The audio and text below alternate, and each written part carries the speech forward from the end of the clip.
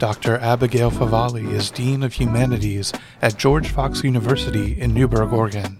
She wrote a memoir about her conversion to Catholicism entitled Into the Deep, an Unlikely Catholic Conversion. And she has a book on gender forthcoming from Ignatius Press. Abigail lives in Oregon with her husband and 4 children. This is a Know His Love story. So I grew up as an evangelical Christian, and I don't have a memory before being Christian, right? So my parents would tell me this story about how I was saved when I was 3. My dad was driving with my brother and I, and he pulled over. We said the Jesus salvation prayer. And so there's no pre-Christian era of my life. And I think even as a child, I did have a deep sense, particularly of Jesus's love for me. And that's a gift that I'm very grateful for from my upbringing. But there was a time in my life where I began to question that love and to feel unworthy of that love. And that had a lot to do with what happened when I was a teenager. So, like I said, I grew up evangelical. And I think in that setting, there was a lot of pressure, a lot of emphasis placed on sexual purity. And I think that there's certainly something true about the high regard that Christians have always had for sexuality in terms of its importance and its connection to spirituality and how we should live in harmony with God's design for us. But I think the way that was articulated to me growing up was much more punitive. And there was never really a broader theological understanding of why there were certain rules regarding sexuality. It was very much just, don't do it. If you do, it's the worst thing anyone can ever do. And there's no coming back from it, right? I mean, that was kind of the messaging that I received. I very much had this sense that was like the worst sin. And so as I became an adolescent, started going through puberty and experiencing the very normal experience of increasing sexual desire and curiosity, I felt very dirty about that and very shamed. And then when I was a teenager and I fell in love for the first time, I had my first boyfriend and fell in love. And then we had sex and I told my parents about it because I felt bad. The way they responded was just really devastating. And that wounded me in a way that I think I'm still just now in my late 30s beginning to really understand.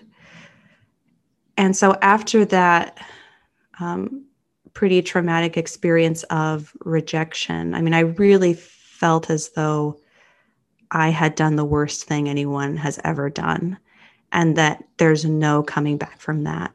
I really began to internalize a understanding of myself as damaged goods, as unworthy, and being in the context that I was in, there's no sacrament of confession. There's no kind of formal response of reconciliation, right? So, you're supposed to ask God for forgiveness when you sin, which I'm sure I did, but I never felt whole or healed after that. And I think that experience really gave me a deep felt sense of shame and a lack of belief in my own intrinsic worth.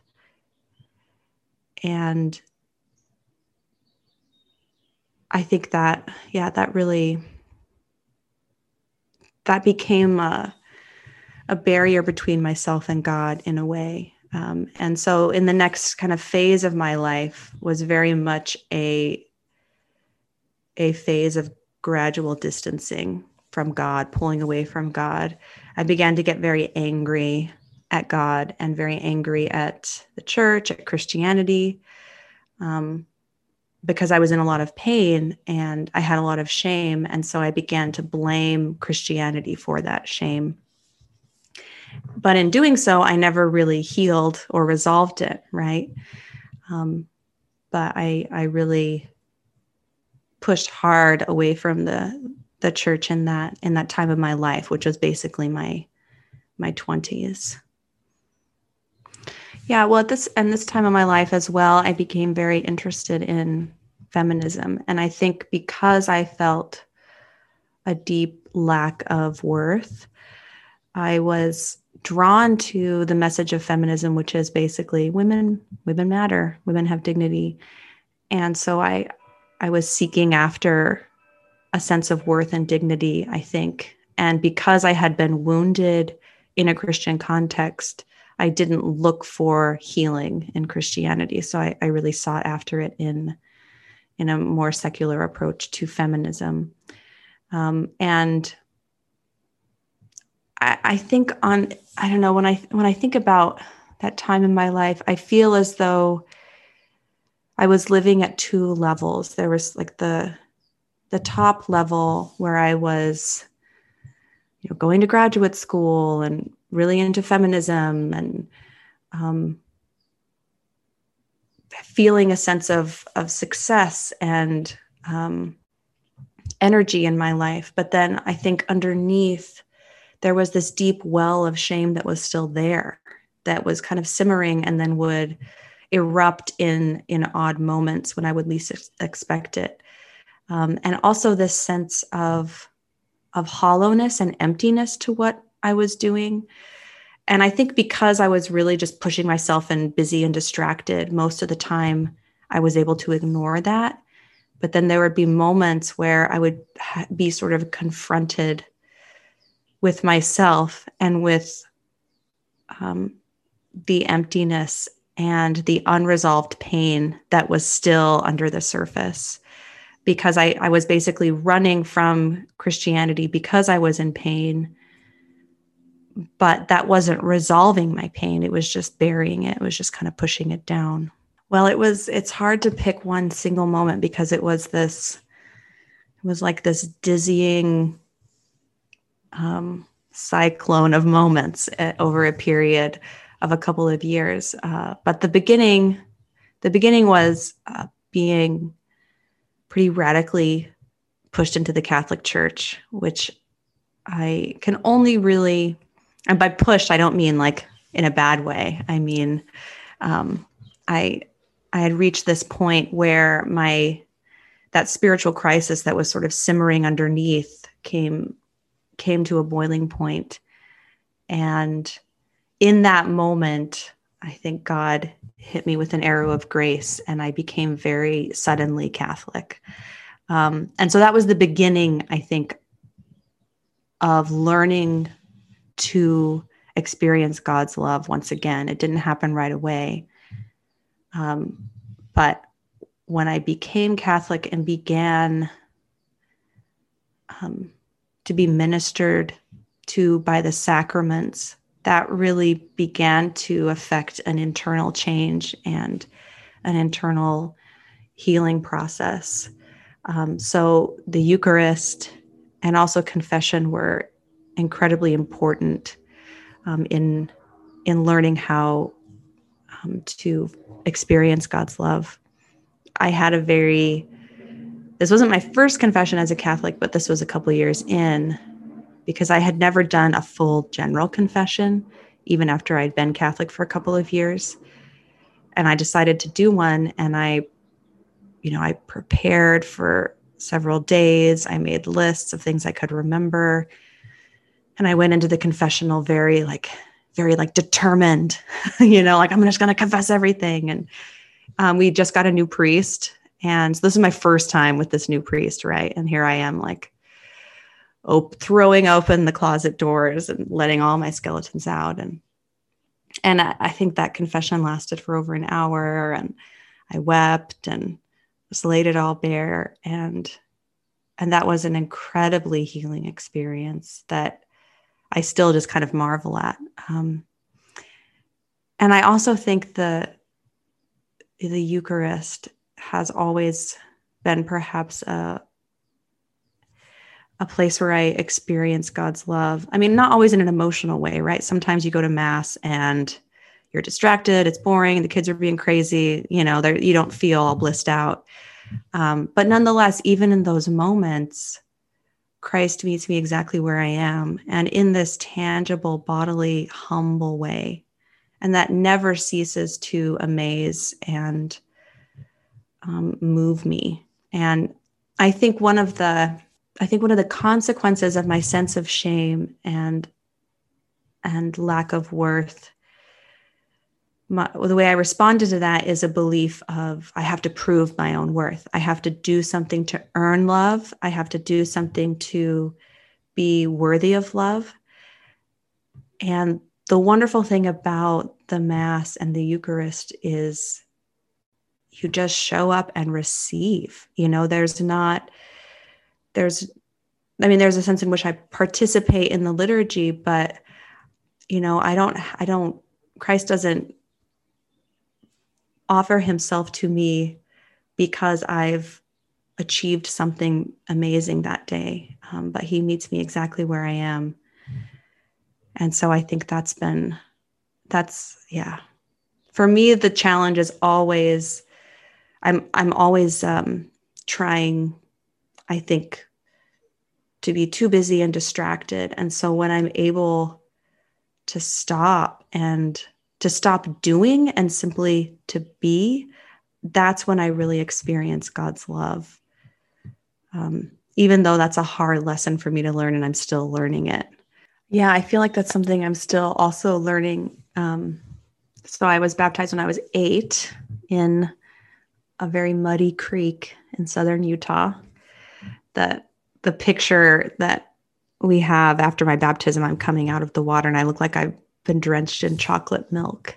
But I remember that day very vividly, even though I did not have at the time the theology to understand what was going on. I mean, it was very much presented to me as, an outward declaration of faith, a profession of faith, rather than something that God was doing in a very real way in my soul. But that my lack of understanding doesn't mean that it wasn't happening, because it really was happening. And even now, even at the time, it felt like such an important moment. And I will always remember it very clearly. But when I was becoming Catholic, there was a part of me that wanted to get rebaptized, because I was like, oh, but now I get it. So let's do it again. But of course I didn't need to. So in some ways it's the promise of my baptism, even though it's been present and that grace has been working in my life all along, I'm now becoming attentive to it in a way. And that's one thing it's been so hard in this pandemic not to have that very simple mark of baptism with the holy water going into church, right? I've missed that, because that would be a moment where, and sometimes I would do it automatically and not think about it, but that would be a moment when I would try dipping my fingers in the water and making the sign of the cross to recall what you're describing, that I have been baptized. I'm a beloved daughter of God. And that kind of physical, tangible sign of that, when I'm attentive to that. And that's what's so beautiful about the sacraments and sacramentals like that, because I think because they're bodily, they are able to get our attention in a way that just intellectual ideas or homilies, those things don't always get our attention in the way that water on your hand does, or wine down your throat does. Like those sort of bodily signs are so important. Wow, I love this. So there are moments, I think, when God shows off a little bit, when he will pull back the curtain to show to us the kind of action that's always happening behind the scenes that we're often not aware of. And I think a primary way he does this is through prayer. He will move us to pray for something that he already intends to give us. But by moving us to pray for it, then we're invested, our attention is on it. He's going to be putting on a show for us, and he wants to make sure we're looking in the right direction. And I think he'll use prayer that way. And so there have been some pretty incredible answers to prayer that I've experienced. And also not just prayer, but prayer that's offered with suffering. So to give one specific example, when I was pregnant with my third child, I have four children. I actually have five if you include one that we lost. But I have four living children. And when I was pregnant with my third, this was after I'd become Catholic, and I was really leaning into this idea of offering up suffering for the first time. And so I had three intentions it's always helpful to have three. I don't know why. I had three intentions in my mind, and that throughout my pregnancy, I was offering up the suffering of my pregnancy for those three intentions. And then also all the suffering of the birth for those three intentions. And one of them was for healing for a relative who was struggling with addiction and homeless at the time. The second one was for my grandfather who was dying and was thinking of taking his own life. And then the third one was for my husband's conversion to the Catholic faith. And those are all three, those are like heavy hitting prayer requests, right? I mean, those are pretty big. But by the end all three of them were answered. So that relative, by the end of the year, he had moved to a new state. He had gotten a job. He was clean. He's still clean, completely turned his life around. The second one, my grandfather died a natural death, even though it involved a lot of suffering. And my husband has since become Catholic. So I feel like that was a sense that God was really showing off. And I specifically entrusted those three requests to Mary. So that's another way I think God has shown his love for me, is through his gift of Mary in my life. Because I have some mother wounds in my history, and I didn't know before I became Catholic how important it would be to have Mary as my mother, and how important that would be for my own healing. And so that's perhaps the primary way that he shows his love, is through the gift of Mary. I guess I would want to say that you are loved more than you can possibly imagine, and that you are always in every moment being held into existence by a God that loves you, that dreamed you up, and that is always singing the song of your being.